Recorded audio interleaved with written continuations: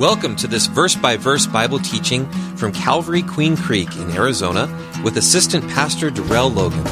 We hope you're blessed by listening. Romans 10:17 says, "Faith comes by hearing, and hearing by the Word of God."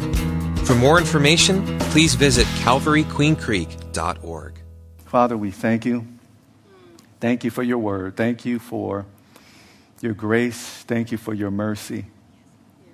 Thank you, Lord, for all of the chances that you have given to us after we have made mistake after mistake, sin after sin, Lord. And you're just so merciful. You're so compassionate towards us, so loving. And we love you because you first loved us. And we see that, Lord. We see that love demonstrated in a powerful way when you sent your only begotten Son, Jesus, your unique Son, to this earth to inhabit a human body, to die on the cross for our sins. We also thank you, Lord, of course, for the resurrection. We thank you, Lord, for your Holy Spirit. And we pray tonight that you'll help us to learn whatever it is you'll have us to learn and to apply it with your help. And I pray personally for the gift of teaching and for a fresh filling of your Spirit. Yes, Lord. May you be glorified, Father, in Jesus' name. Amen. Amen. Amen. So we're in 2 Samuel chapter 11, and the title, of course, is not a typo. Covering sin with sin. That's not a typo. You know, that's what happens when humans get involved. Covering sin with sin. So in chapter 10 of 2 Samuel, the Israelites fought against the Ammonites and the Syrians. And so they fought against these two groups of people because there were some rulers of the people of Ammon who put some doubt in Hanan's mind about David's attempt to comfort him regarding the death of his father, which was the previous king of Ammon. And now, because of what these rulers of the people of Ammon told Hanan, the new king, about David, the new king of Ammon, Hanan, shamed David's messengers. They shamed them. They cut off their beards and they cut their garments up to their buttocks. And so these men were greatly shamed. And so they came to the point where they realized, okay, David is not going to be happy with this. And so once they realized this, the Ammonites went ahead and hired the Syrians to help them to go to battle against the Israelites. And again, this is in 2 Samuel chapter 10. Now, during that battle, the Syrians retreated. They ran away. They were being beaten. And then the Ammonites, they entered their own city, and this is probably Rabbah, which we'll hear more about in tonight's study. But the Assyrians, who had teamed up with the Ammonites in chapter 10, the Syrians, they were not done. They were not satisfied with just retreating. They weren't satisfied with being beaten by the Israelites. And so the Syrians in chapter 10, they gathered together to fight some more against the children of Israel. But this time, David, that is King David, himself went out to battle. And of course, the scriptures tell us that he led the Israelites into victory over the Syrians. And so we pick up now in verse 1 of 2 Samuel chapter 11. It says, "It happened in the spring of the year, at the time when kings go out to battle, that David sent Joab and his servants with him, and all Israel." And these servants could be officers or the army. And they destroyed the people of Ammon, and they besieged or attacked Rabbah. But David, it says, remained at Jerusalem. You know, according to my research, this time of year was, of course, a time for battles, a time for war. It was the time of year for the commencement or renewal of military movements. And that's because the season of these severe storms were now over. And now the ground was starting to dry after the winter snows and the winter rains. And so now it is time to go back, for these kings to go back to battle, to go back to war. It's wartime. And that's why it says in verse 1, near the beginning, that it happened in the spring of the year at the time when the kings go out to battle. Dry ground, better weather, less chance for the army to be hindered because of bad weather. But also in this verse, you see that David didn't go out with them. He didn't go out with Joab, that is his commander over the Israelites, over the army. He didn't go out with them. He remained at Jerusalem, the headquarters of the nation of Israel at this time. But one thing we can see in this verse is the beginning of the steps of falling into sin. In other words, we can see the beginning of the steps of giving in to temptation. You see, the scriptures tell us in verse 1 in 2 Samuel 11 that David was not involved in the fight. He was not involved in the battle. He was idle. Didn't have anything to do. Could have had something to do, but he chose to stay behind. And because he wasn't in the battle, he wasn't in the fight, his guard was down. Although it's worth a mention spiritually that his guard took a hit by him, first of all, having multiple wives in the first place. Because the scriptures are clear that kings were not to multiply wives. The scriptures are clear in regard to the way marriage should be. It's between one genetic male, one genetic female, and they're supposed to be together until death separates them. That is God's design. But David, he wasn't following the word of God. So first of all, yes, his guard was down, or started to come down, because he had multiple wives in the first place. But here, you see a big issue here in tonight's study, because he remained at Jerusalem. He wasn't in the fight. His guard, of course, was definitely down. And as we look at this spiritually, the season of spiritual warfare is always now. It is always spiritual warfare time for us believers. If a person is not attached to Christ, if they're not in union with Christ, then they're not going to really face these battles that a believer would face. They're not going to have the same enemy that we have, that is the enemy called Satan or the devil. And of course, his army, those fallen angels that we call demons. And so for the believer, spiritual warfare is always now. Not just in the springtime, not just in the summertime or winter or fall, but it's always now. We must be mindful of that. But I need to ask the question tonight, and the question is, like David here in our lesson, are our guard down? Do we have our guard down at this point to where we're not ready, to where we're not ready to engage in spiritual warfare? Do you even know that you're involved in spiritual warfare, that there is a spiritual enemy who wants to see you fail? Are you even aware of that? If you're not, you're already losing the battle. And in verse 2, it says, then it happened one evening or one late afternoon that David, the king of Israel, he got up from his bed. He got up from his midday rest, in other words. And it says that he walked on the roof of the king's house or his palace. And from the roof, he saw a woman bathing, and the woman was very beautiful to behold. You see, during this time in Israel, there were many houses that had flat roofs. And these flat roofs were were often used as a living space or a patio. And so the people would go up on the roof and they would get fresh air and sometimes exercise.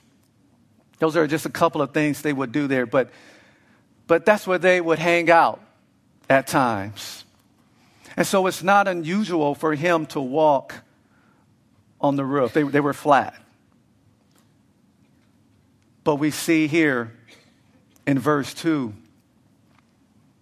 this second step of falling into sin or falling into temptation.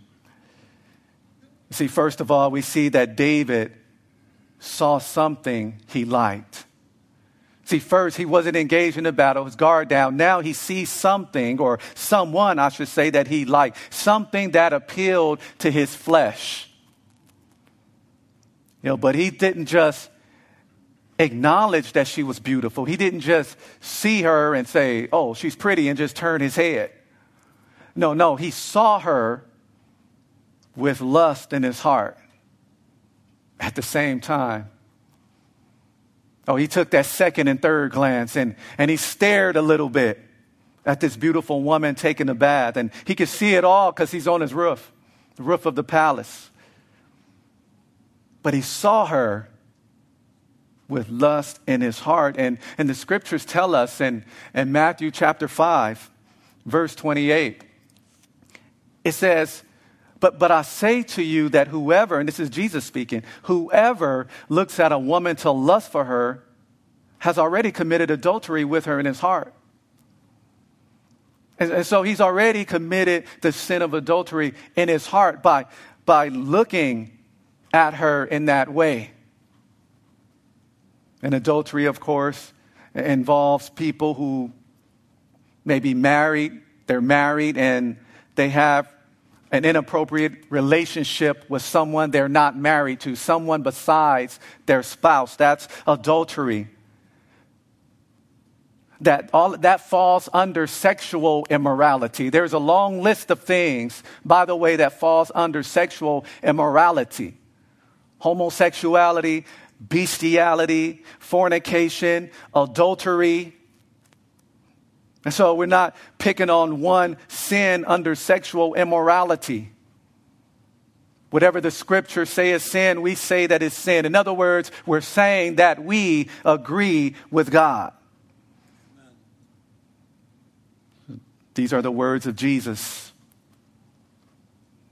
And by the way, people may claim, well, Jesus never covered so-and-so. Jesus never talked about so-and-so in the New Testament.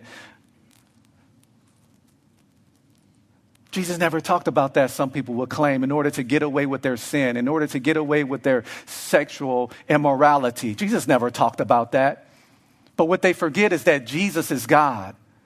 So Jesus, if he's God in the New Testament, he's God in the Old Testament. And do you think he would disagree with God the Father and the Holy Spirit? So whatever was said in the Old Testament about sin, Jesus is in agreement with that. He doesn't have to say it explicitly in the New Testament.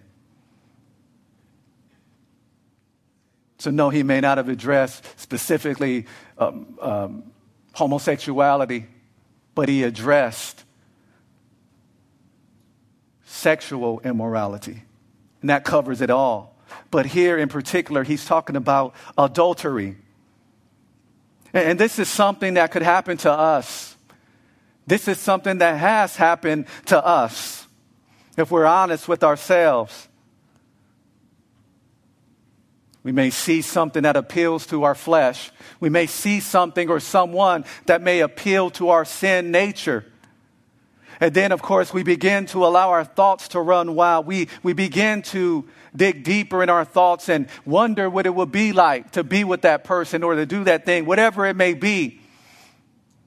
And so it goes just from looking or seeing visually to now it's in our hearts. We're visualizing.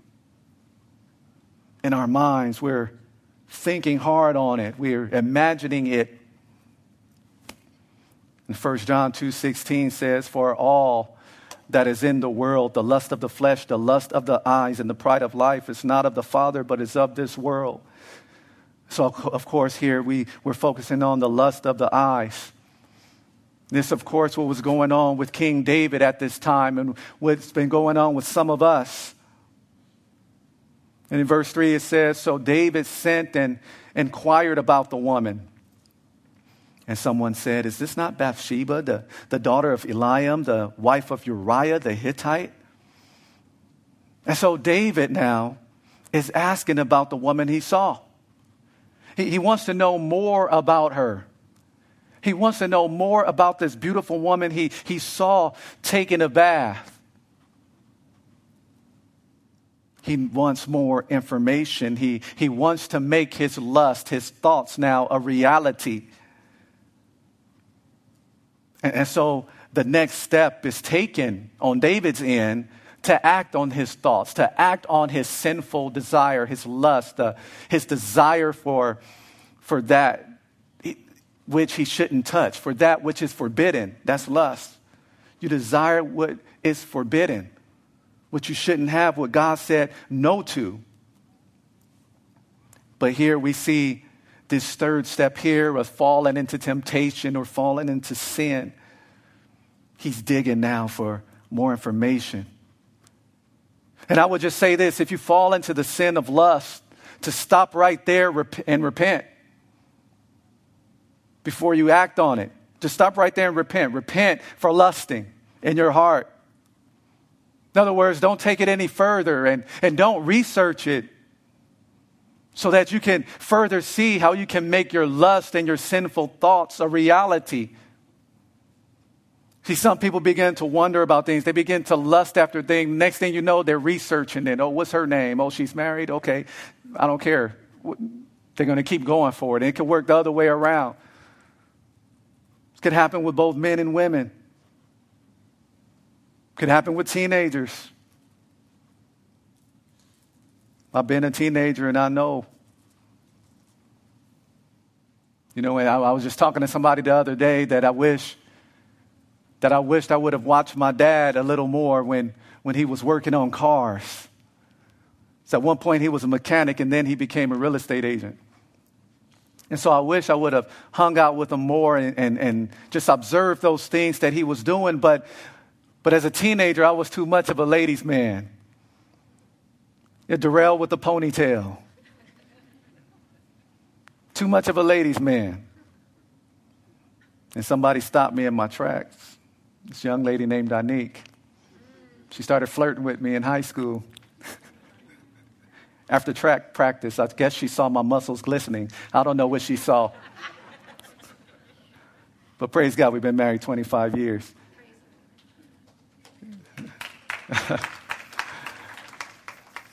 I like to mess with her. But now he's digging now. He's digging now. He wants to make his lust, his thoughts a reality. And some of us do the same thing. We research things we shouldn't even be thinking about. Shouldn't even be lusting after. Things we should not be desiring. We want to research it further now. How can we make this happen? So you see, David is doing this. And he even found out that Bathsheba is her name. He found out who her father is. He also found out that she has a husband, one of his warriors that was out fighting Uriah the Hittite. But let's see if he cared about that. In verse 4 it says, then David sent messengers and took her, and she came to him, and he lay with her. So that didn't matter to him, for she was cleansed from her impurity. In other words, she was cleansed. She went through that ritual of being cleansed from her monthly cycle, in other words. And that took 7 days according to the scriptures, according to the Old Testament. They went through this cleansing ritual of 7 days to cleanse themselves. You know, because during that 7-day period, you know, after their cycle or so forth, they could not be a part of Israel's social and worship community. But Bathsheba had just had her cycle. She just went through her bathing ritual, so forth. David sent and had her brought to him, and he committed adultery with her. And then it says she returned to her house. And so now it went from lusting in his heart and committing adultery in his heart. It went from that to now him doing that outwardly. And so what we see here is that the desire that he had in his heart had now given birth to sin. You see, when our guard is down and when we see what pleases our flesh and when we don't turn away from it, we keep staring and imagining and we start lusting and desiring that which is forbidden. Then, like this, we fall into sin. We give in to temptation. And this is something even in Jesus' model prayer that he gave to his disciples or his followers. Within that model prayer, he said to lead us not into temptation when we pray to our Father who art in heaven. Lead us not into temptation. Help us, Lord, to not fall into the temptation. You see, he fell into it, and this has happened to many of us as well. And in James chapter 1, verses 14 and 15, it says this. It says, but each one is tempted when he is drawn away by his own desires and enticed. Then when desire has conceived, it gives birth to sin. And sin, when it is full grown, brings forth death. You see, his desire conceived. And then, of course, it gave birth to sin because he committed the actual act of adultery with this married woman. And he himself was married to multiple wives, by the way. So it gave birth to sin. But praise God, there are some things we can do to overcome temptation. Because temptation, by the way, is inevitable. It's going to come. And one thing we can do, and it's going to start with knowing. It's going to start with being knowledgeable. Actually, the first 2 points are going to come, and it's going to deal with being knowledgeable. And so the first point is to know that temptation is common to all humans. And so we have to know that when it comes, okay, this is common to all people. I'm not the only one going through this. And so knowing can really be helpful as a tip to overcoming temptation, just knowing that truth. Oh, he's going through that, and she's facing this too, and so forth. In fact, when Jesus was on this earth in his first coming, he faced temptation. Matthew chapter 4. You can read the text, read it on your own. And so it's common to all humans. But here's another point that also deals with knowing. Another tip is to know that being tempted is not the sin. So yes, Jesus was tempted by the enemy. Remember, he was in the wilderness 40 days, 40 nights. In fact, the Holy Spirit led him there. God knew that was going to happen. Jesus, of course, was tested. He was tempted. The enemy brought some things to him to tempt him with. See, the only thing with Jesus that's different from us is that, yes, as humans, we have what we call our humanity or so forth. But also as humans, we also have a sin nature. But the thing with Jesus is, yes, being fully human or truly human, yes, he had a human nature, but he did not have a sin nature. There's a difference. We have, of course, human nature and sin nature. Jesus didn't have a sin nature, still doesn't. Although he went through the full human experience. And yes, he was tempted, but being tempted, once again, it's not the sin. And you should know that. And so that's why I said the first 2 points in regard to overcoming temptation have to deal with knowledge, just knowing. But another point I want to share with you is to keep your guard up at all times. Keep your guard up at all times. And And in the sport of boxing, this is something that referees will remind the fighters of. He will remind the boxers to do that, to protect yourselves at all times, because the referee can step in and say stop, but the other boxer may not hear and keep punching. But if you have your guard up at all times, it won't affect you. So, of course, that's a physical analogy, but spiritually speaking, we have to keep our guard up at all times. So, Pastor Darrell, this is the second, third, maybe even the fourth time you said keep your guard up during this lesson. So how does that look? What does that look like? And I would say this in regard to keeping your guard up at all times. I'm going to say to have a strong and consistent prayer life. Have a strong and consistent prayer life. This is something that Jesus touched on in the Garden of Gethsemane, the night that he was arrested when his disciples were falling asleep. He told them to watch and pray lest you fall into temptation. And so you need to have a strong and consistent prayer life. That's one way we can keep our guard up, but also we need to saturate our mind with the Word of God. Meditate upon the Word of God throughout the day. Think about it. Throughout the day, chew on it.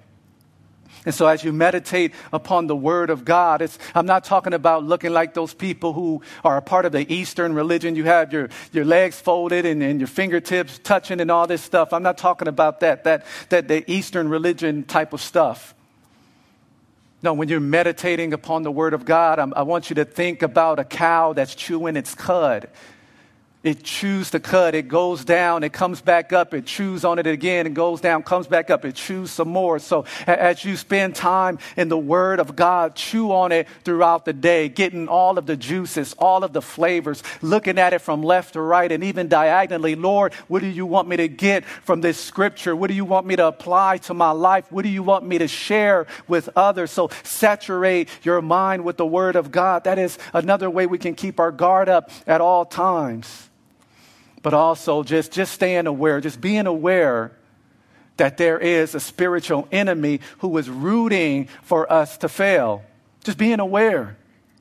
And so if you're aware of that, if you're meditating upon the Word of God, saturating your mind with the Word of God and consistent prayer, you have a strong prayer life, yes, you're going to keep your guard up at all times. But another tip for overcoming temptation is, of course, to use the written Word of God. And of course, that's where we go back to Matthew chapter 4. And speaking of Jesus' temptation, after those 40 nights and the 40 days and 40 nights of not eating or drinking and so forth. Because we saw that Jesus used the Word of God each and every time to fight against the enemy who was trying to tempt him, who was trying to get him to fail. He used the Word of God. So that means that you have to have the Word of God in you. Because the Bible says that the Holy Spirit will bring His words, Jesus' words, to our remembrance. But what is He going to bring to our remembrance if we don't have the Word of God in us? But here's another tip. Take the way of escape that the Lord gives to you. Take the way of escape the Lord gives you. And I get that once again from 1 Corinthians 10, verse 13. It says that no temptation has overtaken you, such as is common to man. Remember what we talked about earlier, that first point? It says, but God is faithful, who will not allow you to be tempted beyond what you're able, but with the temptation that He knows is going to come your way, He will also make the way of escape that you may be able to bear it. So it could be that the Holy Spirit may say, don't go that way that you normally go, because you're going to be tempted to go into that store to buy whatever that you shouldn't have. So drive the other way, walk the other way, ride your bike the other way. Or the way of escape could be, every time this person calls you, you end up giving in to them and end up going to this person's house doing stuff you shouldn't be doing. So the way of escape could be to delete that person's number. And so what is that way of escape that the Lord has given you for that temptation that is coming your way? Or maybe it's a certain scripture that he brings to mind. That's your way of escape. Or I like what one of the brothers here, wise man who loves the book of Proverbs. I like what he said, and you can't go wrong with his answer. He shares that the way of escape is Jesus, because Jesus is the way, the truth, and the life. You can't go wrong with Jesus. So that's a good way to think about it as well. And so take the way of escape the Lord gives you. Don't ignore it. And so there you see God stepping in to help us, but you also have to use your free will. Even as a Holy Spirit indwelt believer, you can still use your free will to reject that way of escape that the Lord is showing you, or to follow that way of escape. But it says in verse 5 that the woman conceived, she got pregnant, and she sinned, and she told David, and she said, I am with child, I'm pregnant. And of course, this comes as a result of David's sin of adultery with her. But you see here what happens when we fall into temptation. You see what happens when we fall into sin. There will be an after effect. And some results, or the after effect of sin, won't be evident right away. Just like hers wasn't, I'm sure, evident right away. Until maybe she missed a month, or maybe starts showing a little bit. Then she knew she was pregnant. And so it's true with our sin that we fall into. There will be an after effect, even though it may not be evident right away. And in verse 6 it says, Then David said to Joab, his commander, he said, send me Uriah the Hittite. Send me her husband. Send him to me off the battlefield. And Joab sent Uriah to David. And when Uriah had come to him, David asked how Joab was doing and how the people were doing and how the war prospered. And David said to Uriah in verse 8, go down to your house and wash your feet. In other words, spend time at home. Spend time with your wife and relax. So Uriah departed from the king's house, and the gift of food from the king followed him. But Uriah slept at the door of the king's house with all the servants of his lord, and he didn't go to his house. So when they told David, saying Uriah didn't go home, he didn't go to his house, David said to Uriah, didn't you not come from a journey? Why did you not go down to your house? Uriah said to David, the ark, speaking of the Ark of the Covenant, and Israel and Judah are dwelling in tents. They're in temporary shelters out in the field. And my Lord, my master Joab, and the servants, or these other soldiers of my Lord, they're out in the open fields encamped. Shall I then go to my house to eat and drink and lie with my wife? As you live, and as your soul lives, I will not do this thing.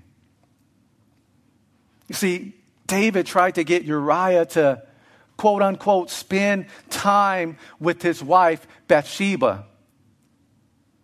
But Uriah refused to do that. Because his fellow countrymen, his soldiers that he was on a battlefield with, they were at war. And they weren't able to go home. They were stuck in the fields. They were fighting for their lives and for the life of Israel. They weren't able to spend time with their families. And so, you know what? They can't do it. I'm not going to do that. This is Uriah saying this. And so he seemed to be an honorable man who wanted to be there for his people. And at this point, more honorable than King David at this point. But think about that example that Uriah is saying or is setting. How are we doing with that? Are we going about life in a bubble? Just having a blast, and we don't have any concern for our brothers and sisters in Christ who are struggling, who are suffering? It's okay to enjoy the blessings of God, but are we living life not concerned about other believers in Christ, those who are also members of the body of Christ, the bride of Christ? See, Uriah was concerned about his fellow countrymen. And I would just submit to all of us that we too as we live life and enjoy the blessings of God, our relationship with God, as we enjoy our families and new houses and cars and all these things, are blessed with jobs and things, that we should not forget about other believers. Some of them live in foreign lands who are going through more severe persecution than we are. Not even able to meet freely in a building such as this. Don't forget about those saints. Verse 12, it says, Then David said to Uriah, Wait here today also, and tomorrow I will let you depart. So Uriah remained in Jerusalem that day and the next. Now when David called him, he ate and drank before him, and he made him drunk. And that evening he went out to lie on his bed with the servants or the palace guard of his Lord. But he did not go down to his house. And in the morning it happened that David wrote a letter to Joab, and he sent it by the hand of Uriah. That's pretty cold. He sent them with a letter with instructions to have him killed. And Uriah didn't even know it, that he had his death sentence right in his hand. And he wrote in the letter, this is David who wrote in the letter, he says, Set Uriah in the forefront of the hottest battle and retreat from him, that he may be struck down and die. Verse 16, so it was, while Joab besieged the city, while he attacked the city, he assigned Uriah to a place where he knew there were valiant men. Then the men of the city came out and fought with Joab, and some of the people of the servants of David fell, and Uriah the Hittite died also. And so now Joab, his commander, is sharing in David's sin. You know, David, of course, was the king, but Joab, being a subordinate, he did not have to obey him in this situation. Yes, the scriptures teach us to obey those who have rule over us, be respectful and so forth. But when those rulers are encouraging us to sin, they're calling things that God calls sin, they're calling it righteous. When that's the case, then we always go with God. We always side with God. Therefore, once again, you need to know the word of God so that you will know if a politician, a church leader, or anyone in authority is telling you to do something that's sin. Or if they're saying it's okay to sin. I know the Bible said that, but it was written or completed 2,000 years ago. So now the culture has changed, and so you can do it now. It's all okay now. I don't care who that information comes from. If God says no, then agree with that no. If he says that it's sin, agree that it's sin. And so Joab did not have to obey King David in this instant, but he did. But for those of us under the sound of my voice, I would say obey God instead of man. And then Joab in verse 18, he sent and he told David all the things concerning the war. And he charged the messenger saying, when you have finished telling the matters of the war to the king, if it happens that the king wrath rises, if you see King David becoming upset and super angry, and he says to you, why did you approach so near to the city when you fought? Did you not know that they would shoot from the wall? And if David says, who struck Abimelech, the son of Jerubbesheth? Was it not a woman who cast a piece of a millstone on him from the wall so that he died in Thebez? Why did you go near the wall? Then you shall say, your servant Uriah the Hittite is dead also. And so Joab, the commander, is anticipating what David may say to this messenger. And so Joab, in this hypothetical situation that David might bring up, because David may say, why did you go so close? All these men died? Why did you allow them to go so close to this wall? He's anticipating that David may bring up something that's in Judges chapter 9. Because in Judges 9, it talks about the story of Abimelech, who was the son of Gideon. How he got too close to a wall and the woman dropped a millstone on his head. And of course, he was ashamed to be killed by a woman, so he asked somebody else to finish him off. And so you can find that in Judges 9. And so Joab, again, anticipating what King David might say if he got angry that all these men died, he brought up this story because David might bring it up. You know, David was a great tactician in battle. And so he's thinking David was probably bring up this story just to point out the silliness of them going too close to the wall and having all these men killed. But Joab told the messenger to say this, that if David gets upset and he brings all this stuff up and he starts questioning our strategy, he said, tell King David this, your servant Uriah the Hittite is dead also. And so, some other men got killed, but tell the king that the person he wanted dead is dead. He'll be all right. In verse 22, so the messenger went and he came and told David all that Joab had sent by him.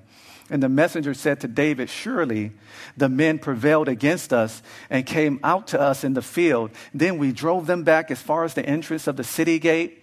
And the archers shot from the wall at your servants. And some of the king's servants are dead. And your servant Uriah the Hittite is dead also. So now the messenger that Joab sent is telling this to David. And so when David, of course, heard that part, that Uriah the Hittite is dead, Bathsheba's husband, remember, is dead now. Then David said to the messenger, thus you shall say to Joab, don't let this thing displease you. For the sword devours one as the other. These things happen in battle. These things happen in war. People get killed all the time in war. So tell that to Joab and strengthen your attack against the city, Rabbah, and overthrow it. And he says, so encourage him. So this, of course, was a false encouragement. It was all set up by David because he wanted one man killed, one man out the way. But when the wife of Uriah, in verse 26, when she heard that Uriah, her husband, was dead, she mourned for her husband. Bathsheba wept for her husband. And when the mourning was over, David sent and brought her to his house, and she became his wife and bore him a son. But the thing that David had done displeased the Lord. The Lord was not happy with this.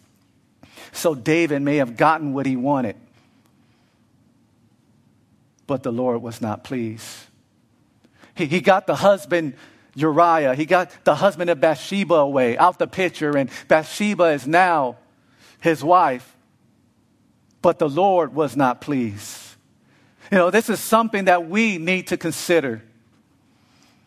Is the Lord pleased with what I have attained? Is he pleased with what you have attained? Stuff that pleases your flesh, that you always wanted and you finally got it? Or is sinful? Something you shouldn't be touching or messing with, but you got it now. Oh, I'm happy. I get to do what I want to do now. I have the freedom to do what I want to do now. I'm so happy. But the question we should ask is the Lord pleased with that? Oh, it was clear in the scriptures. It is clear in the scriptures that the Lord was not pleased with what David had done.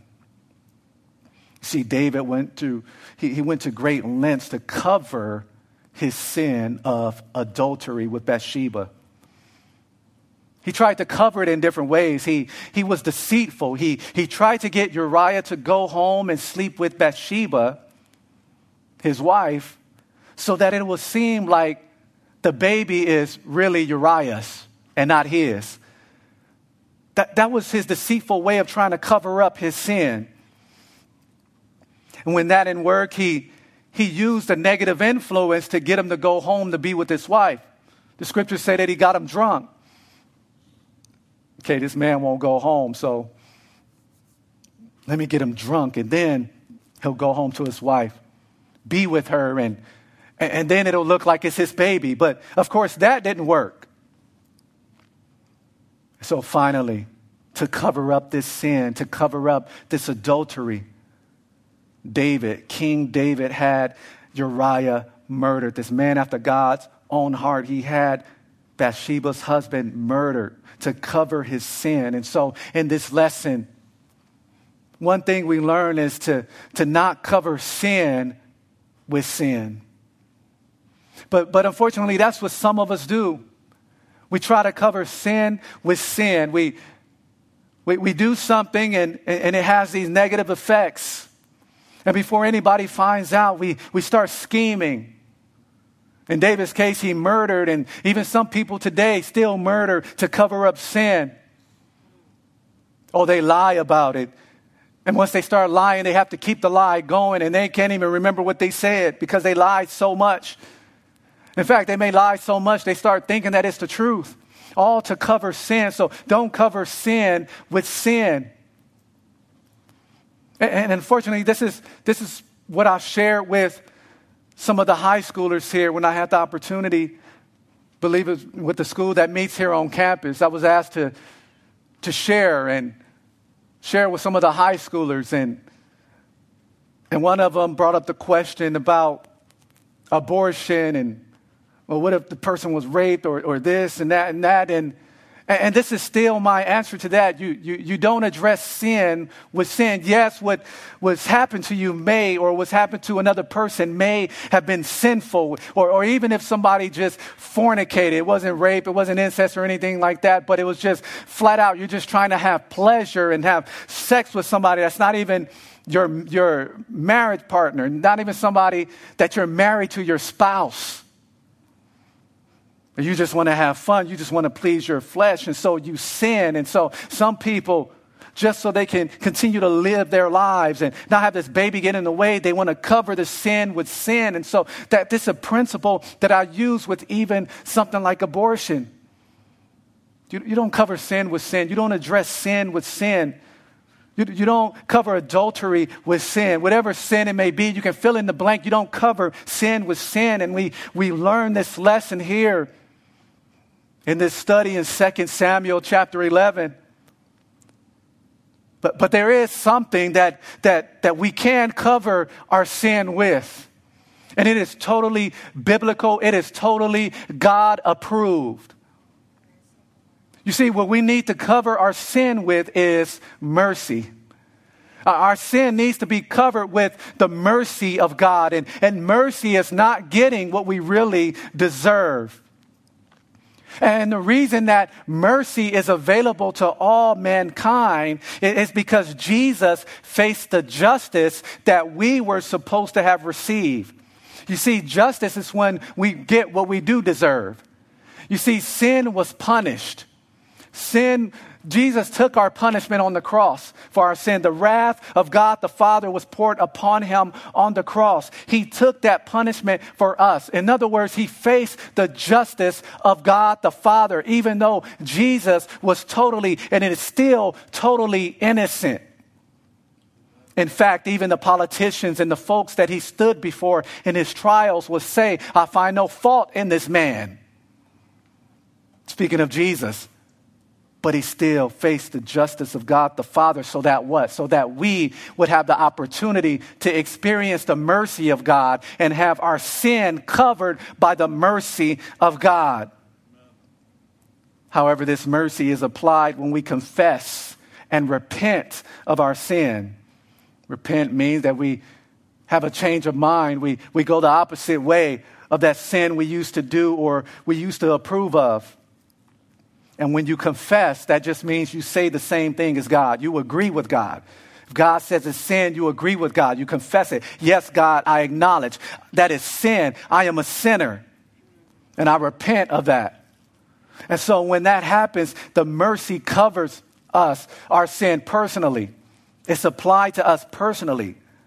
You see, that's what happens when we receive forgiveness. And forgiveness, by the way, is an extension of mercy.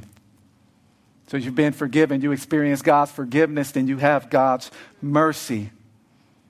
You know, I spoke of Proverbs earlier. I spoke of a brother in the church who just loves Proverbs. He sends us texts every morning with a proverb in it. God bless this brother. Amen. And so we're going to read a proverb here. Proverb 28:13, it says, he who covers his sins will not prosper. But whoever confesses and forsakes them will have mercy. That's biblical. Don't cover sin with sin. No, cover it with mercy, God's mercy, by confessing and repenting as the worship team takes the stage.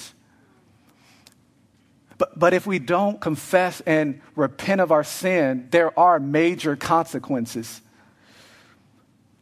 See, repentance and faith in Christ are necessary for salvation. And if a person continues to think that they're not a sinner, then guess what? They're not going to see their need for Jesus and what he has to offer. And they're never going to receive Jesus. That's why, yes, we do talk about sin. We do talk about hell because Jesus talked about it. That's why he came to be Savior. Because there is a sin problem. There's a death problem. There's a hell problem. And Jesus came to address those issues. Amen. And he addressed it, and he did a great job of addressing it. Amen. But have you received the cure? Amen. Capital C cure, being Jesus Christ. Have you received them by faith? Repentance and faith in Christ are necessary for salvation. So that's what I mean by if we don't confess and repent, there are major consequences. There is hell.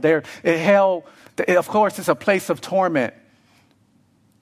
But it's also a place of eternal separation from God. That's the worst part about hell. Oh, yes, it's hot. Yes, it's outer darkness. Yes, there's weeping and gnashing of teeth. Yes, there'll be some memories there. The scriptures show. But the worst part about hell is that God will not be there in a relational way. But then, of course, as believers, without confessing or repenting of our sin, our fellowship with him will be hindered. Salvation won't be lost. If you're a true born-again believer, salvation won't be lost, but your fellowship will be hindered. You won't be on the same page with God. You're going to have a hard time worshiping.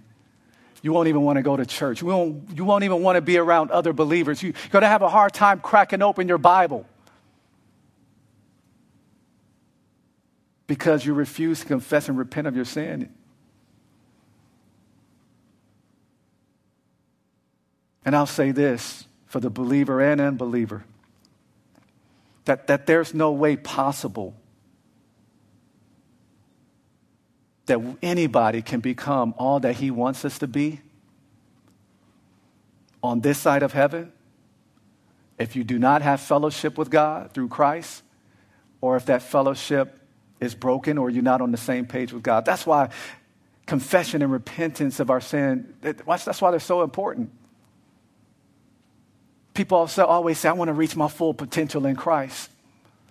I want to be all that God wants me to be. I want everything God wants me to have. But where's the fellowship? Where's the relationship with God? That's not possible. If you refuse to confess and repent of your sin and you want to cover sin with sin, we need God every step of the way in the spiritual growth process. If you agree with that, say amen. Father God, we thank you so much for allowing us to be here. Thank you for your word. We pray, Father, that you'll help us to stop being stubborn, stop being proud, and to admit that, Lord, if we're in sin, to confess it to you, repent of it.